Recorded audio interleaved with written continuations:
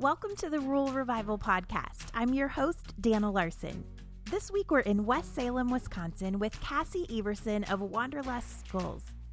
Cassie's sharing about her journey from agronomist to stay-at-home mom to entrepreneur, which came together when a skull she decorated for herself started getting a lot of attention on Facebook, and the idea to make more just would not leave her alone.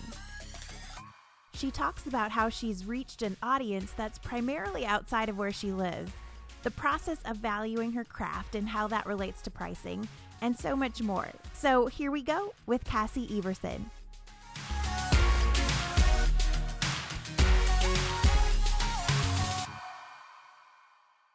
All right, well, we're in West Salem, Wisconsin with Cassie Everson of Wanderlust Skulls. Cassie, thanks for being on the podcast. Oh, thank you for having me. I'm so excited. Me too. Well, tell us a little bit about you and how you grew up. Are you a Wisconsin native? Oh my God, yeah. So I don't live very far from my home farm. So I grew up in Bangor. I live in West Salem. It's like 20-minute drive to the east. And I grew up on a dairy farm. And then after my parents had sold the cows, my dad started a construction business. But I was always running around a farm because my grandpa was a dairy farmer for a really long time. So I have a connection to bovine. I didn't know how deeply it would run through my entire life, obviously, AKA I'm working with the dead ones now. But yeah, I worked on dairy farms through high school, through college. It's kind of honestly one of the reasons I got myself through college debt-free.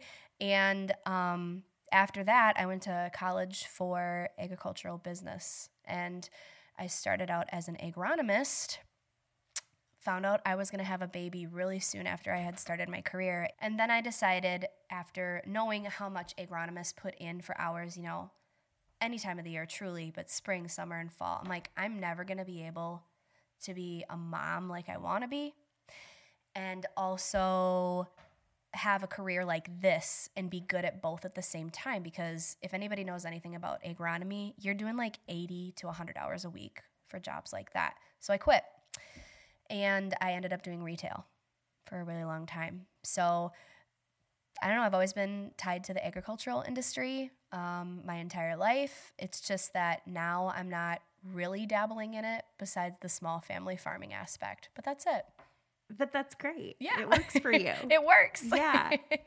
So what brought about the idea for Wanderlust Skulls? Well, I got to think. So I've been doing this for 3 years. So like 5 years ago, I went to a thrift store and I saw a steer skull sitting on the shelf, and it was $20.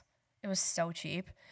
And I was like, oh my gosh, I've always wanted like a skull in the house. I've always been super interested in Western and cowboy lifestyle. Like, totally was raised on John Wayne, Clint Eastwood, probably watched way too much Bonanza as a child, all that stuff.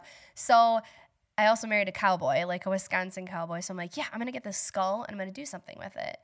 Well, then I went on Google and Pinterest, and I'm just like, everything I was seeing, everybody's got their own style, but I'm like, I don't like any of this. None of it is like shouting at me saying, this is what you should do with it. This is, a good design idea. This would make sense in your home, all this stuff. So I decided to just try to do something on my own. And I thought up my own design and I did something with it. And then I had it hanging in our home. And every person that came over was like, that is so cool. Where'd you get it? I'm like, oh, well, I made it. Actually, I decorated it myself. And they're like, oh my God, you should do that. I want one. And I'm like, I don't even know where I'd get another skull right now. Like, if you know anything about the Midwest, we dehorn all the dang animals around here. Like, it's not, it's not a common thing to see much with a horn on it. Right. Like, you're going to see it once in a while, but it's not, you're not going to drive like 20 miles and see 5 different places that have horned animals. So I was like, I don't even know where I'd get one. But thanks. But I just kept thinking, like, literally every day, not kidding, for 2 years, I'm like, this would be the most amazing idea. This would be so fun. Like, I'm sitting here thinking of all these things that I could do with them if I had them. Meanwhile, I just stayed at my retail job for way too long, and I finally one day just started doing it. And I bought 3 from one guy. I got them decorated. It took me 2 days to do 3 of them. That's like literally all me and my kids did. I was just outside. It was summer, and I'm like, go play. And I just did it, and I put them on Facebook, and I had no clue how to price them. Like I was like, I don't know what I'm doing.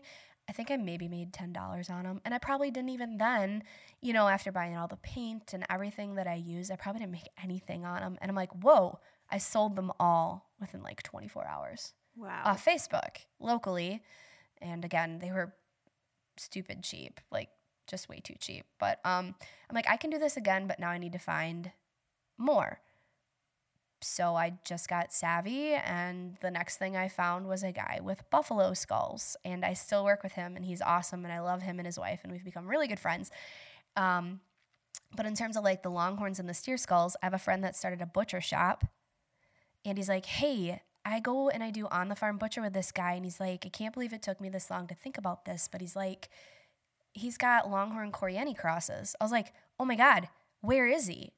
He's like a half an hour from here. So he had 30 skulls that had literally been sitting in his barn for, God, who even knows how long. Like, they were so dusty and dirty. They were cleaned off, there was no meat left on them, nothing, but I ended up buying them all, like, in small increments. And then the last time I went, he told me, he's like, well, I'm really sorry, kid, but I'm retiring. I'm selling my whole herd.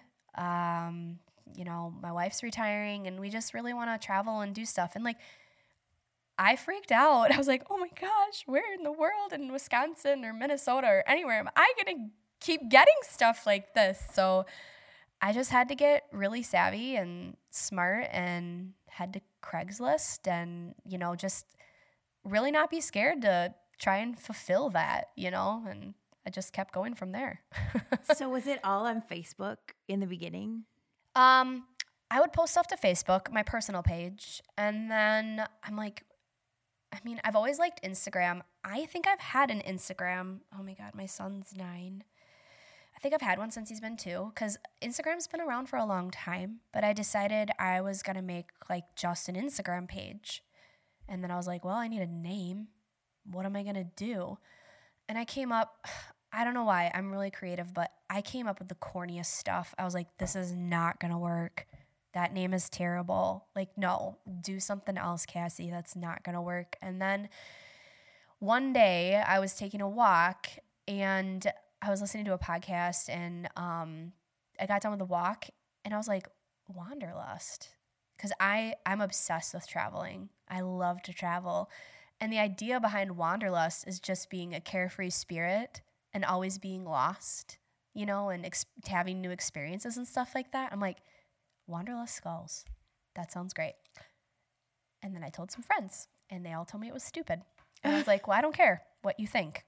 I'm sticking with it. Yeah. And so I made an Instagram, and that's where I started. And so far, Instagram has been what's been the most like easy thing to do like business with. I have a decent sized Facebook, but I think Instagram is just easier to engage with people. Like, the aesthetic value of pictures and branding on there is so much better than you can do with Facebook. And so it's more Instagram than anything. And then I did get a website this year, so that's helped. But that's how I've marketed it so far. Wow. So being in Wisconsin, that's maybe not filled with your target market. Oh, no. Not at all. So how did you go about finding your target market? Because this is a high-end product, a Western-ish product, if you will. And how did you start reaching those people and finding them? So I think hashtags are still helpful, but in the beginning they were more helpful. And I just went on and I started searching under hashtags for other accounts, other people, even like the Western fashion influencers or these Western home businesses, and just reaching out. And that's the one thing too, like when you're starting a business, reach out with value. Don't reach out with a want, a need, or an ask immediately. You need to build those relationships. And I naturally was really good at that in the beginning. I would reach out to people, talk with them, create that relationship over time. And because I had to, because there's nothing around here that really makes sense for what I have or what I have to offer. So I was very particular too about like the people I was talking to, stuff like that. And so from that, more people just kept finding me and finding me and finding me. And it just built over time. A couple of my biggest states are California and Texas. And it's more of a grain belt thing for me and a western side of the United States. That's more where my customer base is than here in western Wisconsin. So how do you make that work, you know, not being right next door to most of your clients? I love showing people, you know, especially if I'm working on the daily, like what it looks like to live life around here, but also how I'm working, you know. I clean most all of my Longhorns. I get them from farmers, from butcher. And oddly enough, that has been one of the most satisfying things for my base of people that follow me. They're like, when are you cleaning again? I was like, you really like it that much? I mean, it's just showing them what all goes into it. Yeah. You know, and keeping people engaged. You know, if you're not engaging them all the time, people lose interest. And just staying consistent. Consistency has been huge.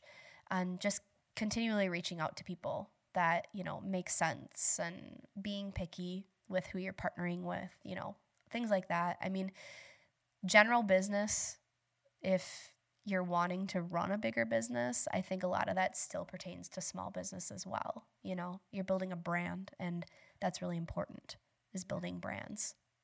And there probably aren't many people out there videoing while they're cleaning a skull. So that's kind of a niche thing. It is. Like, I know I have found a lot of other ladies that do this, completely different styles, of course, totally fine. But there's only a handful of them that actually clean. And when I say handful, like, it's a small handful. And not only that, they don't really show people the process. Like, I straight up show people everything. And I had flesh-eating bugs this summer. Oh, no. It was amazing. But yeah, I had people like messaging me. They're like, are you going to show us the bug pit again? And like how good they're doing on the heads. I was like, yeah, we'll go up there today. Just stay tuned and stay with me. Who knew? We'll go check it out. Yeah. That's crazy. So at this point, you have actually built your business to a point where you have customers beyond the United States. Yeah, that's crazy. What has that been like? And talk about some of your clients and maybe some of the most unexpected things that have come your way. Well, I would say like unexpected with international sales is, I mean, this is a big product. Size-wise. It's a big size. The boxes that are needed are huge. So when you start looking at shipping, it's not the most affordable, especially if you're going to start flying overseas or going across the border somewhere, because I have a lot of Canadian customers as well. But what has really just blown my mind is that these people overseas, what they're willing to pay for shipping because they want it that bad. I'm like, you know, they'll contact me and they're like, I really like this one. What's the price? Can you help me, you know, decipher what it is? Australia is actually my number 2 country. Wow. Besides the United States. And that makes sense once you think about it. Yeah, really. Yeah. So the most expensive one I ever sent over there, the woman was like, this is the one I like. I really love it. You know, what would it be in AUD? So I told her, and then I, you know, told her everything I needed to get a shipping quote, because there's been plenty of instances where people have been like, after they know how much the shipping is going to be, they don't want to go with it. Understandable. Especially sometimes when it's more than the product itself. Yeah. When then it's more than the skull itself. I'm like, I get it. Yeah. I understand. But I messaged this girl, and I had already put like a preconceived notion in my head that she was going to say no when I told her how much it was going to be. And I'm like, I understand if you don't want to go with this, you know, it's totally fine. But the shipping is going to be $1,442. And she's like, I don't care. I'm like, you what? What did you say? And she's like, I don't care. I want it. I'm like, okay.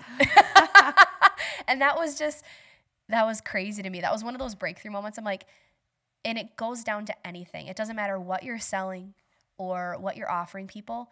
people will spend money on what they truly want to spend on. People find value in what they want to find value in, and those are the people you're always looking for, you know? So I would say with like, especially with international sales, it's been fun, and it's been challenging too, because you have to understand like importing and exporting laws as well. Especially since I'm working with something that was once alive. Yeah. There's a lot of little extra things that has to go into shipping them. So I've had to learn a lot about that as well, but just never being afraid to actually go the extra mile. That's what it boils down to. Yeah. You know? That's good. What have you learned about the value of your craft and how that relates to pricing? Oh, so when I first began, like I said earlier, I had no clue because nothing like this had ever been around me. And I'd traveled enough and I'd seen them in Western states. You see them in movies and things like that. I had no clue. Yeah. I was like, I don't even know. So I ended up going online after a while. I'm like, well, what are other people kind of selling this stuff for, And then I was like, all right, you really need to figure out like what a retail formula is, and then what all your inputs is, how much are you charging per hour, when you're working with something like this. So for the first year and a half, I honestly really did undervalue myself quite a bit. And I had a lot of people approach me and tell me, they're like, you are so cheap, and they didn't mean it in a bad way, because I think cheap can be it's almost like a slang term that shouldn't be used when you're looking at something of great value. And I was like, you're right. I am cheap. So I had to go back and look at like my total costs. And I took myself from wholesale, because that's honestly what I was selling stuff at, and I created it into more of a retail thing. And then I started learning more about Longhorns. That was like huge for me, because working with multiple different people, you're also looking at different price points. Everybody wants something a little bit different when I'm going to buy. So you just really have to understand the value of your own talent, your own craft, and you have to understand that you truly are talented and that you're offering the world something completely different than anybody else's. Like, there's no one else that can do exactly what you're doing, especially when it's in the art space. So you have to understand your value in that. It's been a different learning curve, because like I never took art classes in high school. Like, I was like, screw that, man. I'm not doing that. Yeah. But it's been a good learning curve, and a quick one in 3 years, that I'm just excited to see what the future brings. Yeah. So. Yeah. So even if you weren't into art classes in high school, would you say that you've always been a creative? Oh yeah, very. I've always been really artsy, but I think a lot of people that are truly artistic will also tell you that sometimes when you're a kid, you hear those stories that they get ingrained in your brain. Like, artists are starving on the street. No one that creates art makes any money doing it. It's a very good hobby to have. Those are so common. Like, those phrases, especially when you're young and you have those abilities and you hear people around you saying that, like, it gets ingrained in your brain. And I also used to think that artistry meant you were either using pencils or paint on a piece of paper and canvas. I had this box that I had put like art in, and I thought that was the only way that you could create art. And then once I let go of that, it's where I was able to find myself doing this. But like I said, like, I was always very good at art. I was the one that everybody wanted me to do all the dang drawings for like homecoming and, all the stuff. But I probably didn't help. I didn't like my art teacher in high school. But yeah, even in college, like when we would do fundraisers and stuff, like I would do all the drawings for the egg, classes and stuff like that. And it's always been with me. I was just never ready to own it. Yeah. I would say. Do you find yourself having to almost focus your mind to tune out those people saying like, it's just, it can only just be a hobby? Yeah. Still. Even locally, because, I have a high-end product. And locally people are like, oh, it's so cute, because I am full-time, work at home, stay-at-home mom, and people think it's a hobby And I have to keep reminding myself that that's all right if they think that way, but I know better. Yeah. It's not a hobby. You're right. It's a full-time job, and people just don't have the mind space to accept that. Mm-hmm. So I think especially if somebody is listening and they're an artist, you just have to know that just because that's their opinion, it does not have to be yours. It doesn't have to become yours, and you don't have to accept that as well. Yeah. It's important. Absolutely. So where do you draw your inspiration from? I am a classic Western junkie. Like, my kids still watch a whole bunch of it. It's pretty funny. Like, they don't watch the modern day stuff that's on TV. They're like, can we watch McClintock? Yes. Heck, yes, you can. So that, and I have learned about myself in the 3 years I've been doing this. I love texture. And I think people can see that in my pieces. Yeah. I love elements of change between stuff. And while I love doing some of the little more hand-painted Western pieces, I love creating, I don't know if messy is the right term, but stuff that's just completely different, that has that texture within it, that has multiple different elements. Maybe it has metallic with flat. One of my biggest things is my patina finishes. I've really mastered the patina. I've been able to make it my own, the way that I apply it and the way it turns out and looks. And I do love looking on Pinterest or even going into like home stores and looking at complete setups and just being like, okay, if I was to set a skull in this space, how could I draw this space together with a buffalo skull or a longhorn skull? And Western fashion too inspires me, but like I love outlaw, like old country music, like Waylon Jennings. And if I could pick an era to dress like all the time, I would probably look like I'm from the 70s. So I draw inspiration from that, but I really put a modern twist on everything. Like, it's not, somebody can't just be like, that is a cowboy style longhorn or that's a cowboy style buffalo. It's got a modern Western feel to it, like they all do in some sort of way. So it's completely different than what people have seen before. But sticking with that and also just letting people know that, like, this is my element. These are what I do. Like, there's no drifting away from that. Like, people need to know that when they're coming to you and asking you for a product. So, yeah, that's where I get my inspiration from. I love it. What have been some of your greatest learning experiences through this journey?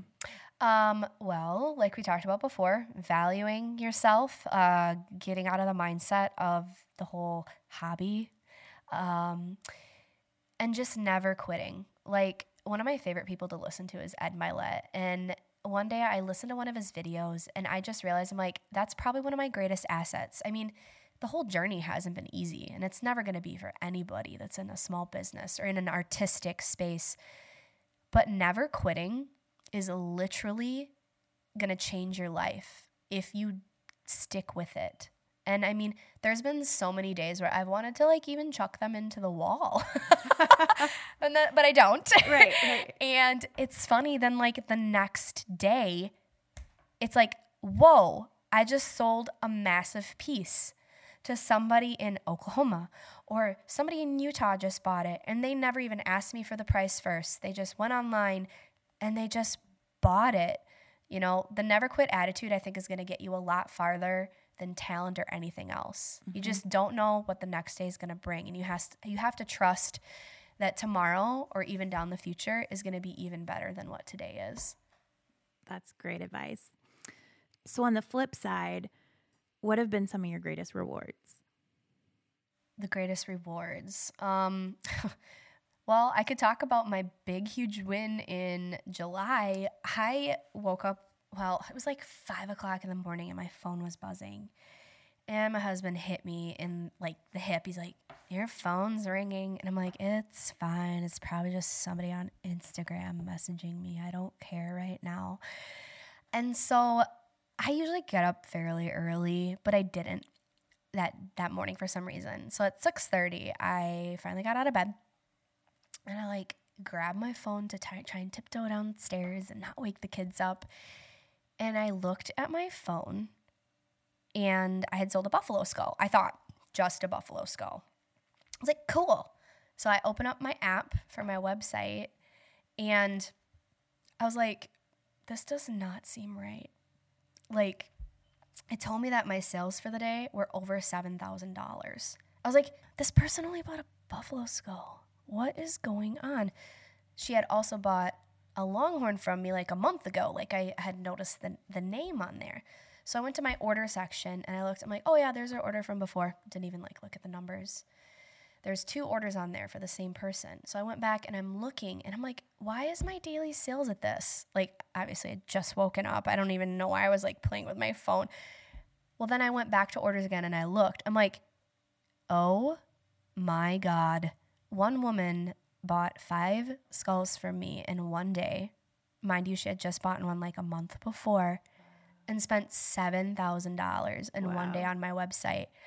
And when that happened, I was like, you are supposed to be doing this. You know, you have those moments where you're like, I don't really know if I'm supposed to be doing this anymore. But like, if one person is willing to spend that much money with you, you know you're doing something right. Yeah. Yeah. You know, and meeting people. Meeting people has been so rewarding. And I love hearing other people's stories too, you know, people that are creatives or in the Western industry, all that stuff. It's been rewarding to make new friends and new connections, and it's just so fun. Yeah. I love it. You recently donated one of your skulls to Cowgirls with Cancer, which is this new cause started by Brianna Bigby, who we all know as the Bleacher Babe. Mm-hmm. And tell us about your heart behind that and why you're like, yeah, I want to be a part of that. Well, that started with Instagram, of course. Yes. I was watching Brianna's story one day, and she just became a mom herself last year, and she's really, you know, shown her journey through that, and she is an incredible mom. But something was so different about her story that day. Like, she was crying, and she told the story of these 2 women who are both moms who have cancer. And I'm a mom too. So I started listening to this and I'm like, I can't sit back and let like a fundraiser like this go by without me doing something to help. And I messaged her like right away. I don't even think she had her story up for maybe 5 or 10 minutes. It was just one of those things. And I'm like, I've talked to her before. I've never got to meet her in person, but I was like, I want to donate a skull. And I actually have a specific skull that I want to give you. And I want to send you pictures. Do you want me to send it to you right now? Like, I am ready. And I ended up being like the first person to message her. For me, like hearing these women's stories and being a mom, like, sure, there's times where you think about it. It's like, what if this happened to me? You know, how are they feeling? What are they going through? All of that stuff. And my husband and I just had a really good friend that had Hodgkin's lymphoma stage 2 this year, and he beat it. And that was a very close connection. And I watched that, and I was like, I seen how it affected their families. And even though I don't know these 2 women, like, I can't imagine on the daily basis, like, how they're feeling. You know, chemo makes you so sick. And just being a mom with young kids, like, monetarily, financially, all that stuff, how hard that can be. So I just knew I couldn't not help in some way. Yeah. And if I can't donate money, I can donate talent. Yes. So that's what I did. Yeah. So what we're talking about is there's this raffle going on, and people can buy tickets, and then they're entered to win one of your skulls along with some other products, right? Some amazing other things up for grabs. Yes. It's awesome. And raffle tickets aren't that much. Like, you're getting your bang for your buck with that raffle ticket. Absolutely. Yes. So yeah, everybody go check that out. The proceeds benefit our friend Brooke Clay Taylor of Rural Gone Urban and Kadra Freelick of Freelick Ranch. So we'll post more details in the show notes and also on our blog where people can go and be a part of that and see your skull and the other products that are part of the raffle. Yeah. So check out the pictures because she's got all that stuff up, and see all the other amazing prizes you can win because it's a really cool lineup. Really cool. Yeah, and a great cause. for sure. So being a mom yourself, tell us a little bit about how you balance work with family life. Well, I have learned that sometimes including them is going to end up being your best option. Like I said, I clean my skulls, so that's an outside process. So that's kind of fun. My kids say it's gross, but they're still involved. I think they've heard other people tell them how gross it is. But like when it's cleaning, you know, I'll let them jump on their ponies and they ride around. Or, you know, they're just near me helping me carry firewood and things like that. I let them help me carry skulls to different places when I need to do like primer. With all my skulls, I primer them before I paint because it just seals the bone really nice. And I let them help be a part of that. And I've let them help me with some of my giveaways. Like I've just learned that including them helps a lot. And just that they understand that mommy is really going for her dreams. And I think it's such a good example to them that they shouldn't let anything stop them in life. I'm still some days trying to find the work-life balance at home because, you know, the floors could always be mopped. Yeah. There's always 5 loads of laundry to do because I am a one-woman show right now. And that can be hard. Yes. That can be really hard. But some days the dishes just need to wait. As long as there's food on the table, I guess, and my kids are fed, we are good. Yes. That's a success. What do you love most about rural life and living in West Salem? Oh, I can send my kids in the woods and not worry. Yeah. No, but seriously, I've always lived in the country. Like, always. I don't even know if I could ever truly live in town. I don't think that would work. But just the freedom behind it and the safety that you feel. Like, I know if my kids go out to play, they'll be fine, you know? And there's just something quiet about country life. And I feel like there's a lot of places, especially in the urban areas, like kids are losing that. And it's really sad, like that external outside play that's really good for them. And West Salem's a beautiful community. Like it's a quiet, clean little town. It's not that big. People know who you are. The local Quick Trip is always open, and you probably run into 5 people you know when you go in there, you know. I love it. Like, my husband and I both agree. We could never live in town, and we just love the freedom of rural life. Yeah. That's the best part. So what would you say to someone who has an idea they can't shake like you did, and they're on the edge? They're like, do I pursue this? Do I take that risk? Well, you can either let it eat you alive, like I did, or you can take the risk and fail forward and figure it out, because you will. You'll figure it out along the way. And if you've been given that idea, that's a God-given idea and a God-given talent. And why would you dishonor somebody like that by not using it? Like, I tell that to myself all the time. Like, this is a God-given talent. So if you have one of those ideas that's burning in you, there's a reason you have it. And it's not very fun to let it just eat at you every day. You just got to do it. You have to go for it. Yeah. Any other last words of wisdom? To not be afraid to do what you're going to do and be patient. Patience and never giving up is so important to your journey, especially if you're going to do something within the art industry. The right people will always find you. The right people will always find value. And if you're having some of the wrong people find you, it's fine. They're not your people. Let them go. There's always people out there that want what you make and need what you make. So just go with it. That's great advice. Well, what's next for Wanderlust Skulls? I'm kind of looking forward to building my stock again. I have a lot of buffalo skulls right now, but I'm needing to find more longhorns. I'm really wanting to find some amazing high-end retail spaces to partner with. Not corporate, obviously, but like small business, family-owned, amazing art galleries or home furnishing places. I would love to have some in there.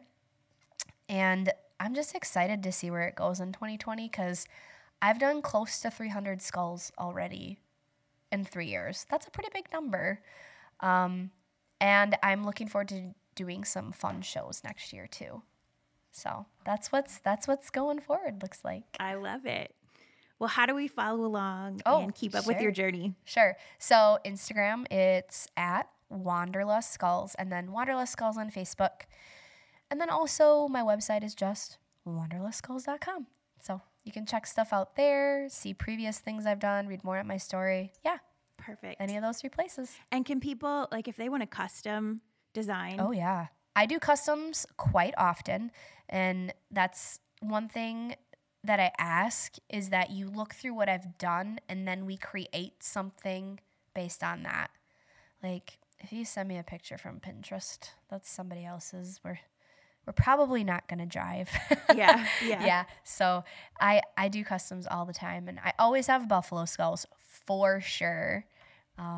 And quite often have longhorns. But yeah, you can contact me on Instagram about that or even through my website. So perfect. All right. Well, we will link to all that in the show notes. Cassie, thank you so much for being on the podcast. Thank you. That was fun. Yes.